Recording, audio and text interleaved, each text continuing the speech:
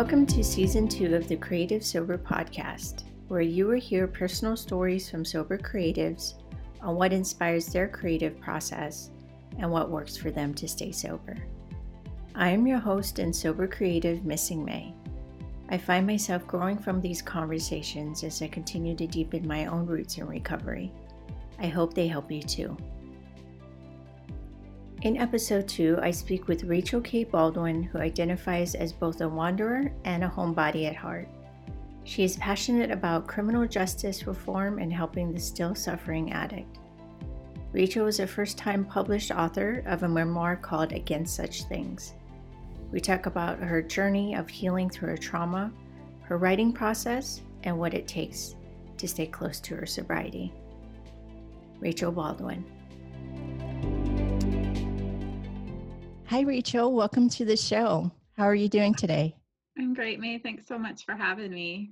Absolutely. Thank you for taking the time to speak with me on this episode. I've been following you since the release of your book, and I'm so excited to talk to you about that and then also learn about the journey of creating all that and putting, words on the pages. I'm really excited to be here and have the opportunity to collaborate with you on this. We like to start the podcast or the episode leading into sharing a little bit about your backstory and who you are and all that good stuff. Could you share some of that? Oh gosh, backstory. I don't even know where to start. I'm a recovering addict. I walked through a lot of trauma in my life, a lot of stuff that I didn't think that I would survive or that there was another side to after, that that would just be it. And somehow I managed to come out the other side unscathed. For me, I just couldn't let that be enough. It couldn't just be, I went through all of these terrible things and now life is good and that life is happy and perfect and wholesome, and pretend like those things hadn't occurred in my life, because there's so many other people out there struggling as well. It became this was a seed that grew and grew and grew inside of me, and I had to communicate with people that were still suffering that there was hope and that there was healing, and that no matter how scary things were for them, there was another way of life. And I tried to ignore that for a really long time and just be like, no, it's fine. Just get on with your life. Don't dwell on the past, let that go. But that just doesn't work for me. It doesn't encapsulate all of the things that make me me. And so I was kind of living a shell of a life and going on rote of what it is you're supposed to be and what being a successful individual actually looks like is, swallowing what society tells you that is. So I went through some challenges in the last couple of years, even within recovery, that made me have to really stop and look at, is this enough? Is this the authentic version of myself that I want to be? And I decided that I needed to give back. And so for me, what giving back looks like is writing. Yeah, creativity. Yeah. That's in the forefront for you. It is. How did you find that medium or that channel or that way of expressing yourself? Well, I went through a lot of chaos as a child. A lot of that is talked about in my book, but we moved a lot, and I did never really learn how to make friends as a small child, because we didn't stay anywhere for very long. And those social skills, those soft skills that you hopefully learn as a young person, I didn't get the opportunity to. So my friends were books. That is where I went, right? To find an escape, to learn my vocabulary, because we moved so much, even I would miss big chunks of education. We learned about that last semester, or we're learning about that next semester, and I just wouldn't get that. Yeah. So, self-taught and finding an escape that was the first way that I looked for something outside of myself. And then I realized that not only was the reading something that I could get something from, but maybe in the writing part of it, Mm-hmm. I could communicate with the people that I don't know how to talk to. Like, I didn't know how to say, hi, my name is Rachel. Do you want to be friends? Like, I didn't know how to do that. But I could maybe write you a note, you know, Yeah, yeah. write you a note Mm-hmm. or a little short story or whatever. It was a natural progression because of a lack of structure in my life. Mm-hmm. Yeah. That's really interesting. So you discovered this way to put out or communicate who you are through Mm-hmm. words. When did you discover that you could do this, or when did you start doing this?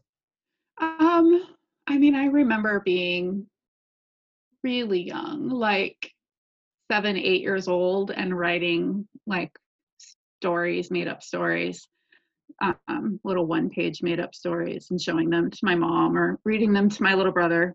And I remember really specifically being about 12 and being sure that I wanted to be a writer when I grew up. I just didn't know what that looked like.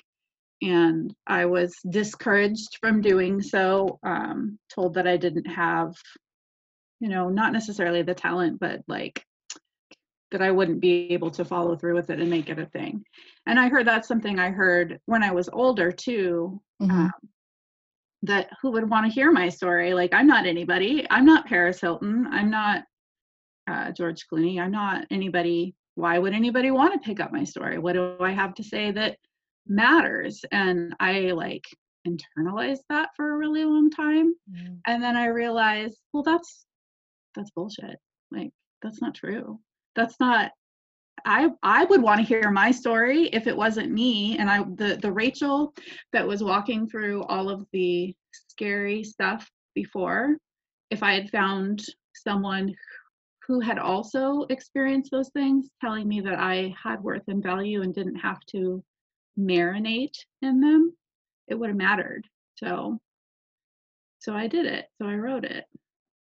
Well, I would imagine that you knew when you were a young child that you wanted to become a writer, right? Mm-hmm, And you had all these roadblocks and mm-hmm. lack of encouragement to pursue that creative path. What what kept you going? What kept you nurturing that part of you? Well, I didn't for a long time. Like, I really didn't. I put it down after I moved away from a lifestyle of insane drug use. Like, I put it away for a really long time because that fear that we all have that without the substances in our Mhm. mind and in our heart, that there isn't anything of value that will come out, right? Right. So I did. I put it down, and that's really when it was like, well, that was a part of that life, and now it's time for me to go to college and get a house and get my kids back and all the things that were important. And I'm Mhm. glad that I did. Um, but there came a point where, like I said, I realized that not that there wasn't value in those accomplishments, because there is, and those are huge, but that isn't what defines me or nurtures my soul. Right. And if I don't find that like heart center, right, and live from there, I'm just going through the motions. And why does it matter if I'm clean or not? It doesn't. Like, I may as well be using if I'm not going to really be me. And I don't want that, because the unmanageability that comes with that is just not something I want to participate in. And I'm not willing to give up the things that I have acquired in recovery. So I had to find a way to incorporate both. Just took a risk and just like threw up all over the page. And it was a big, messy mess. And it was all over the place. But it was like the first real thing I'd done in a decade. And as I like read through it again, I realized there was these gems of truth and of beauty and of vulnerability that I could build off of. And they were things that some of the things I didn't know about myself. Like Mhm. I am still learning things about myself now. Even after Yeah, writing my yeah. whole book about my life, I'm like, oh shit, that's a thing. I didn't know that about me 6 months ago. Mhm. What am I going to do with I that? love it. So it's just taking a risk. And, maybe it was going to be terrible, but it wasn't. And it's definitely different when I was intoxicated. I mean, it's better. It is. It's just better because it's raw and it's real and it's authentic. And I think anyone who is living from that vantage point, whatever it is that comes out, if it's raw and real and authentic, then it's beautiful. Yeah, I mean, I'm glad that you touched on the raw and authentic because it does take an amount of courage to put that out there Yeah. and say, "World, this is all of me," Hmm. and then put it into a creative medium where it Hmm. makes it even another layer of vulnerability. Hmm. Um, what compelled you to put your story out there? Like, what Uh, was the push for you, or the drive, or what was it? I mean, it was a convergence of several things. I don't really touch on this in the book because the book doesn't, it's not an autobiography. It's only a section of my life and it's only Right, a right. specific story arc, right? And it goes from the ages of 4 to 28, and I'm 45. So obviously it's not everything. But in the time after the book, the things in the book occurred, um, I had the opportunity to be confronted with some things that I thought I believed because I thought that I believed, and it wasn't just indoctrination. Mhm. And, like, I was raised fundamentalist Christian. I fell in love with a woman. This was not on the plan. This was not the plan. This was not the plan. And it was so big and huge and outside of there was no pretending that it wasn't what it was.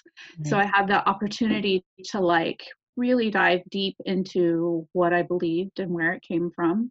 And I just realized there were a lot of things growing inside that didn't need to be there, that weren't truth, that weren't what I actually thought or believed, that they were based in fear and things that I had been just swallowed wholesale as this is the way that it is. You don't question these things. Mm. And then as that progressed for me, realizing that the likelihood that I'm the only one who has walked a similar path and stumbled into a challenging something to challenge their belief system, although I navigated it successfully and found a way to integrate loving my wife and still having a form of spirituality, maybe everybody else didn't. And I didn't find a voice out there allow both of those things to coexist. And if the voice doesn't exist and you feel compelled to say a thing, maybe you're the one that's supposed to say it. So, Wow. you know, That just gave me goosebumps. Wow, that's oh. huge, Rachel. Well, that Wow, makes so me happy. you got the calling. Yeah, It's yeah. like you stepped into your purpose. Mhm, You were able to give meaning to the experience that you had in your mhm, past and mhm. bring it forward and put it out there. That's incredible. I'm Since you put out the book, since you published the book, what has been different for you? Um, you know, so much and then really not much at all either. So, like, the couple months before it was published, I was a bucket of nerves. I was terrified, like, Right. who's going to say what? And this is some really edgy ideas that I have in here, although I don't really pound anybody over the head with what it is I'm trying to say. I think it's pretty subtle through the text. There's definitely some ideas that go against cultural norms for sure. So I was really scared about like bad book reviews and Mhm. people that I knew having things to say on a public platform and losing friends and all of that. And by and large, that hasn't happened. I got my first unpleasant anonymous review this morning, and it was an opportunity for me to have some acceptance around the fact that no matter how good you are or how great you do, you're never going to please everybody. All right. Never. It's never going to happen. Um, so it's been an opportunity for me to learn that, to learn and identify that people pleasing maybe was a thread through my life for a long time, and it doesn't need to be. And that approval seeking on the tail end of that also has been a thread in my life, specifically with men, and not necessarily romantically, but just in general, men. Mhm. um, uh, Approval seeking from them, and it doesn't need to be. um, and and it's the responses that I've gotten. Like, I have gotten messages from women that I've never met and probably never will, sharing deeply intimate stories of their own trauma with me because something within my book resonated with them. And it's so, I'm so honored to be able to listen and hold space for them. And although I am not a therapist, and in no way do I pretend to have all of the answers, I can let someone know that they're not alone and maybe direct them towards a resource where they can get some help. Because those moments, right, where someone is struggling, whether it's with addiction or trauma or anything else, the moment of I need help and I want to reach out is so fleeting. Mhm. And to be able to like show up for somebody there and maybe hold their hand to the next step isn't something I expected to occur, but it's occurred over and over and over, and that's really beautiful. But personally, like, I still get up in the morning and snuggle with my dog and kiss my wife and have coffee and watch 90 Day Fiance and post on social media just like I did 3 months ago. Like, that's, my life hasn't really changed in that way. Um, so it's an interesting dichotomy for sure. Yeah, it's like I would it's like a ripple effect, I would Mhm. imagine. Just experiencing reading your story, Mhm. because of your story, for me, it like expanded space where Mhm. I could accept more things about my recovery and my past. And I saw a lot of my past in your story where I haven't heard anyone speak about. Mhm. And so I was able to identify with that and be like, look at that inside of me Mhm. and explore that. And, I'm still kind of teetering. I'm 18 months. I'll be 19 months sober, February 1st. Um, Congratulations. That's thank so you. amazing. Thank you. And it's been interesting because it Mhm. is my second time in recovery. Yeah. So it's like it's a different layer or lens that I'm looking through Yeah. because of all this. So I mean, I speak a lot around like being alcohol free Mhm. and not drinking, but in my past there was a lot of heavy drug using. Mhm. And I saw a lot of that in your story. Oh, yeah. Oh, yeah. Crazy shit that happened that Yeah. came along with it. There were so many moments where I'm like, Like, what? how the fuck did I get here? I know. There's so many. I have a flashback, and I'm like, I don't even know how I survived. Uh-huh. Like For sure. literally, like For sure. literally. Yeah.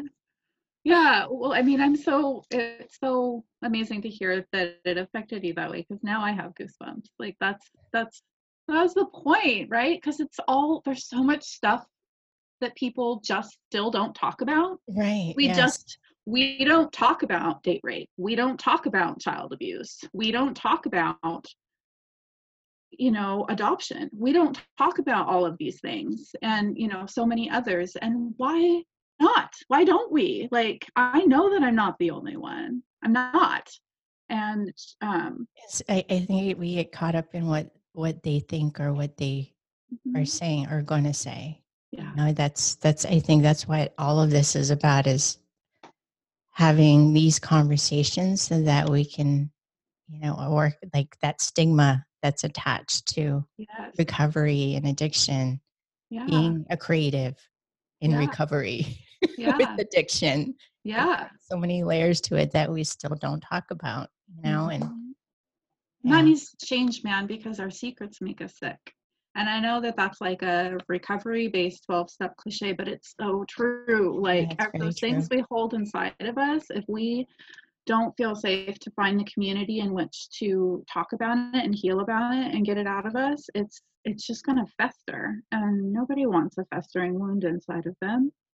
Being a creative, like, I had a career in marketing, which is really helpful for book promotion. Yeah. Are Like, you self-published, or are you? yeah, I am. I did. I have a dear friend who did an edit on the book for me, Mhm. and she's a professional. Her name is Sage, and she has a, a business of her own. And I don't know what I would have done without her. But other than that, the whole thing was me. Like, I wrote, I typeset it, I did the cover, I published it. I've done all the promotion. Thankfully, my career when I was employed outside of the home was in marketing.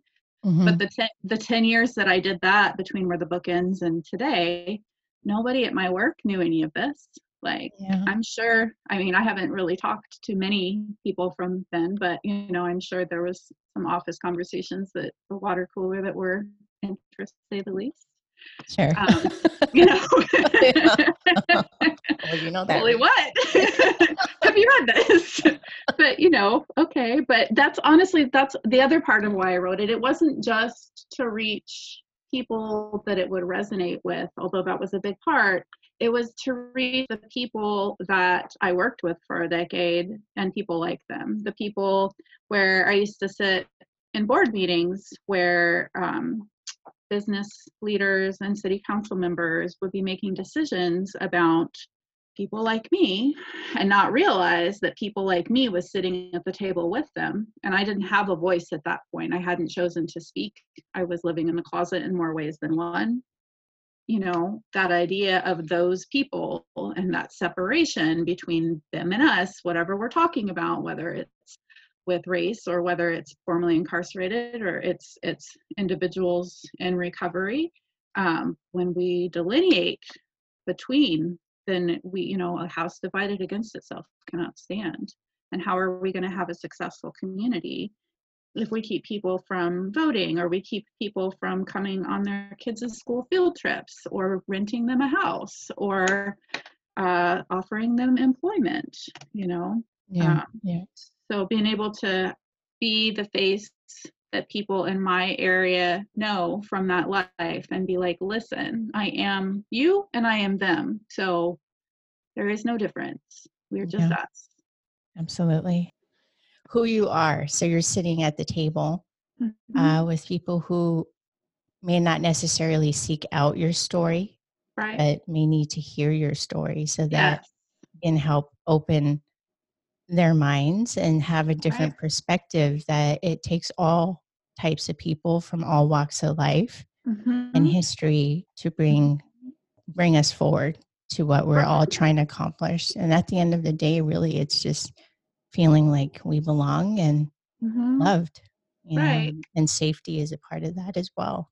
Right. And I've said it before, and I'm sure I'll say it again, but anyone who is really far into their addiction, and the people that are, have their lives together, whatever that means, right, are judging them and telling them that they're worthless and that they're no good and they don't want them to be a part of their community. Like, man, I already knew that about myself when I was loaded and strung out. I knew that I thought that I was worthless and no good and didn't belong. I certainly didn't need anybody to tell me that. Mm. And when who aren't struggling with addiction to that level tell people that they don't have a place in society, what is going to propel them to get clean and become a part of the society that doesn't want them?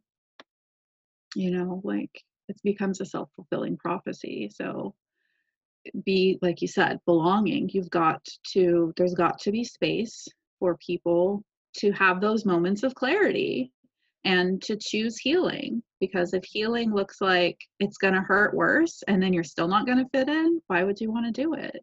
Yeah.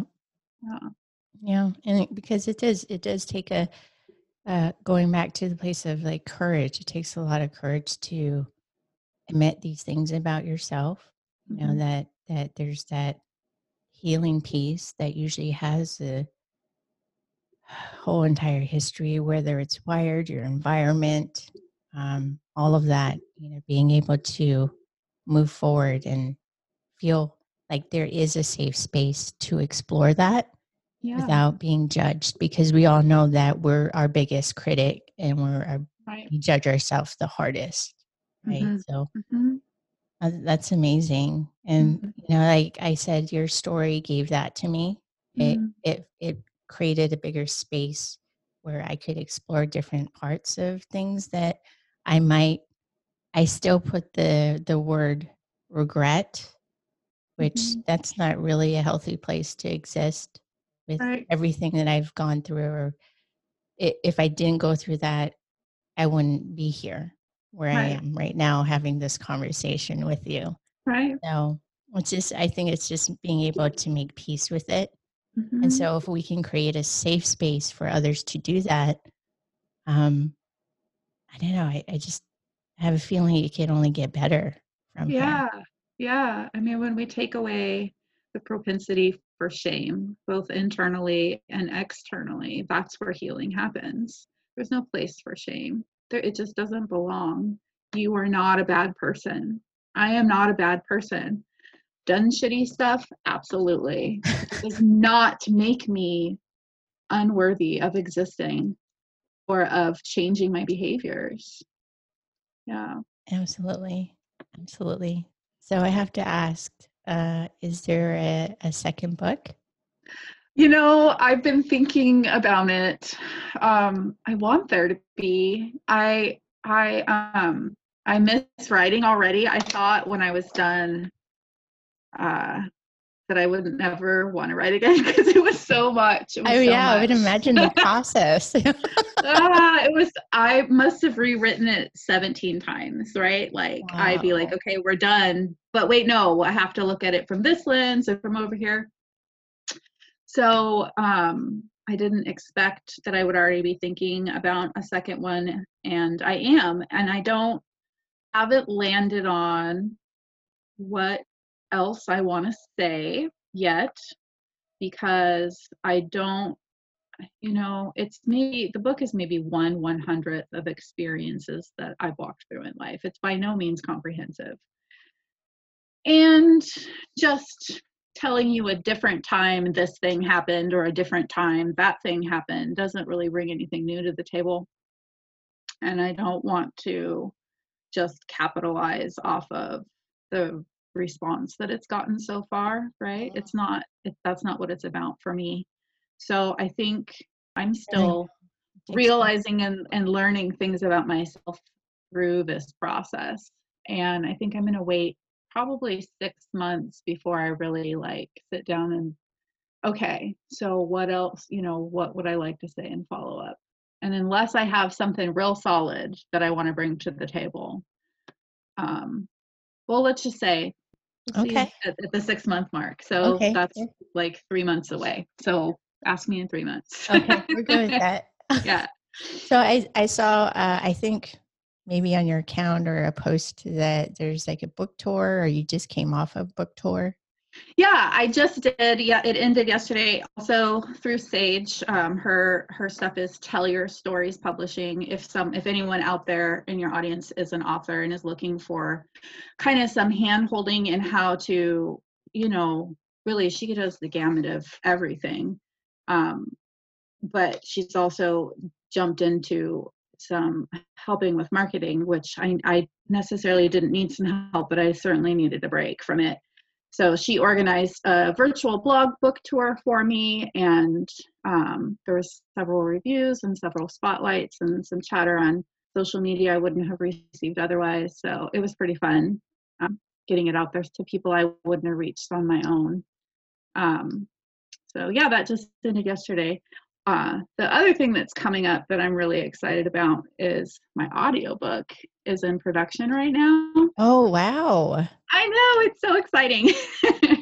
I just got from my voice actor, I just got the proof of like most of the book. So I've been listening to it, which is a whole nother immersive experience, I'll tell you what. Yeah. No, wow. Like, You got a voice actor yeah. too.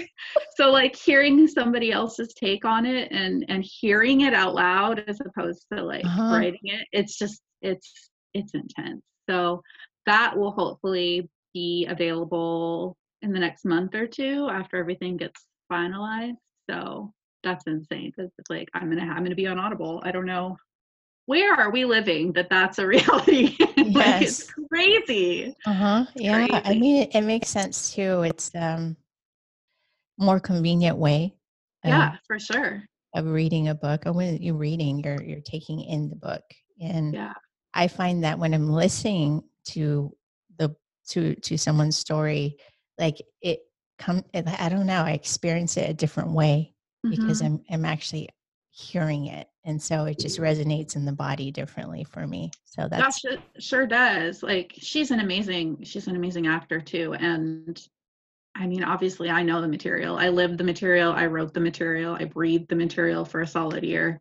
But hearing it like that in someone else's voice is just, like you said, it's immersive. Like I have an emotional response in several Mhm. spots that like I thought that I had fully processed the experience, but hearing it that way is like, wow, that's intense, man. It's intense.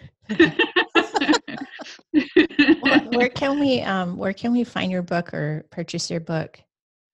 So the best way to do it is Amazon. It is at local bookstores here, but unless you're like in my neighborhood, you're probably not going to grab it. It's on Barnes and Noble too. I know most storefronts are closed, but Amazon's the easiest. It's both paperback and ebook. Um, Against Such Things. I don't know if we've said that in the podcast, but it's Against Such Things by Rachel K. Baldwin. And then you can also, for updates on events and when the audiobook comes out and all that, I'm on Instagram and I have an author page on Facebook too. Awesome. Awesome. And in recovery, just going back to your journey, what's your biggest takeaway? Like what's the biggest lesson? Recovery is a whole lot more than stopping putting substances in your body. That's just literally the very beginning. That at that point, it's what you choose to do with it, um, how deep you choose to go within yourself to look at your traumas and why you believe what you believe and to heal. Like to heal, the things that happen to you are not your fault or your responsibility, but what you choose to do with the aftermath is. And like I say in the book, like I choose life today and I hope that you do too. Because it doesn't have to be it doesn't have to be a cyclical reliving of the traumas in your life forever. Wow. Wow. I'm going to just take that in. Mhm. So we have, folks in creative folks who are in sobriety, but we also have folks who are sober curious. Right. So if Right. someone's looking to, be sober and clean, Mm-hmm. still asking those hard questions, what's Mm-hmm. something that you would say and offer to that person? I mean, a couple of things. I would say harm reduction is important, right? Like, don't let anybody tell you that if you take a needle out of your arm and get on a medication management program that you aren't working towards your recovery, because they're lying to you and you don't need that garbage. I would say that. And then secondly, I would say, why is it that you think that you need substances to be okay? And maybe look at that before you make any hard and fast decisions. Like, what is it that's propelling this, that your use, whatever your use looks like? And if it is something big and scary, outside help is always appropriate for that. There are resources. There are resources in all areas for every iteration of trauma. And if it's causing unmanageability in your life, being honest with yourself about that. Thank you so much for your time today and sharing your story. Yeah. All of it is just amazing. It's impacted me in such a big way. And I thank you for that and this opportunity to speak with you. Well, thank you, May. It's been lovely chatting with you, and just connecting with you over social media. It's been great too. I really appreciate the support.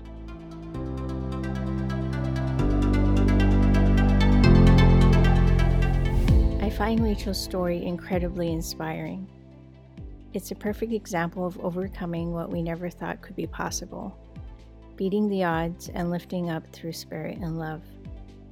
We wish her continued success on her book.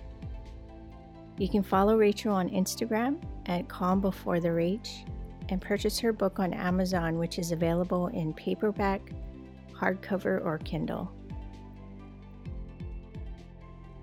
If you like what you heard, please rate, subscribe, and leave us a review where you are listening to this podcast. You can follow us on Instagram at The Creative Sober. Thank you for listening to the Creative Sober podcast. I am your host, Missing May. Until next time, stay healthy, stay creative.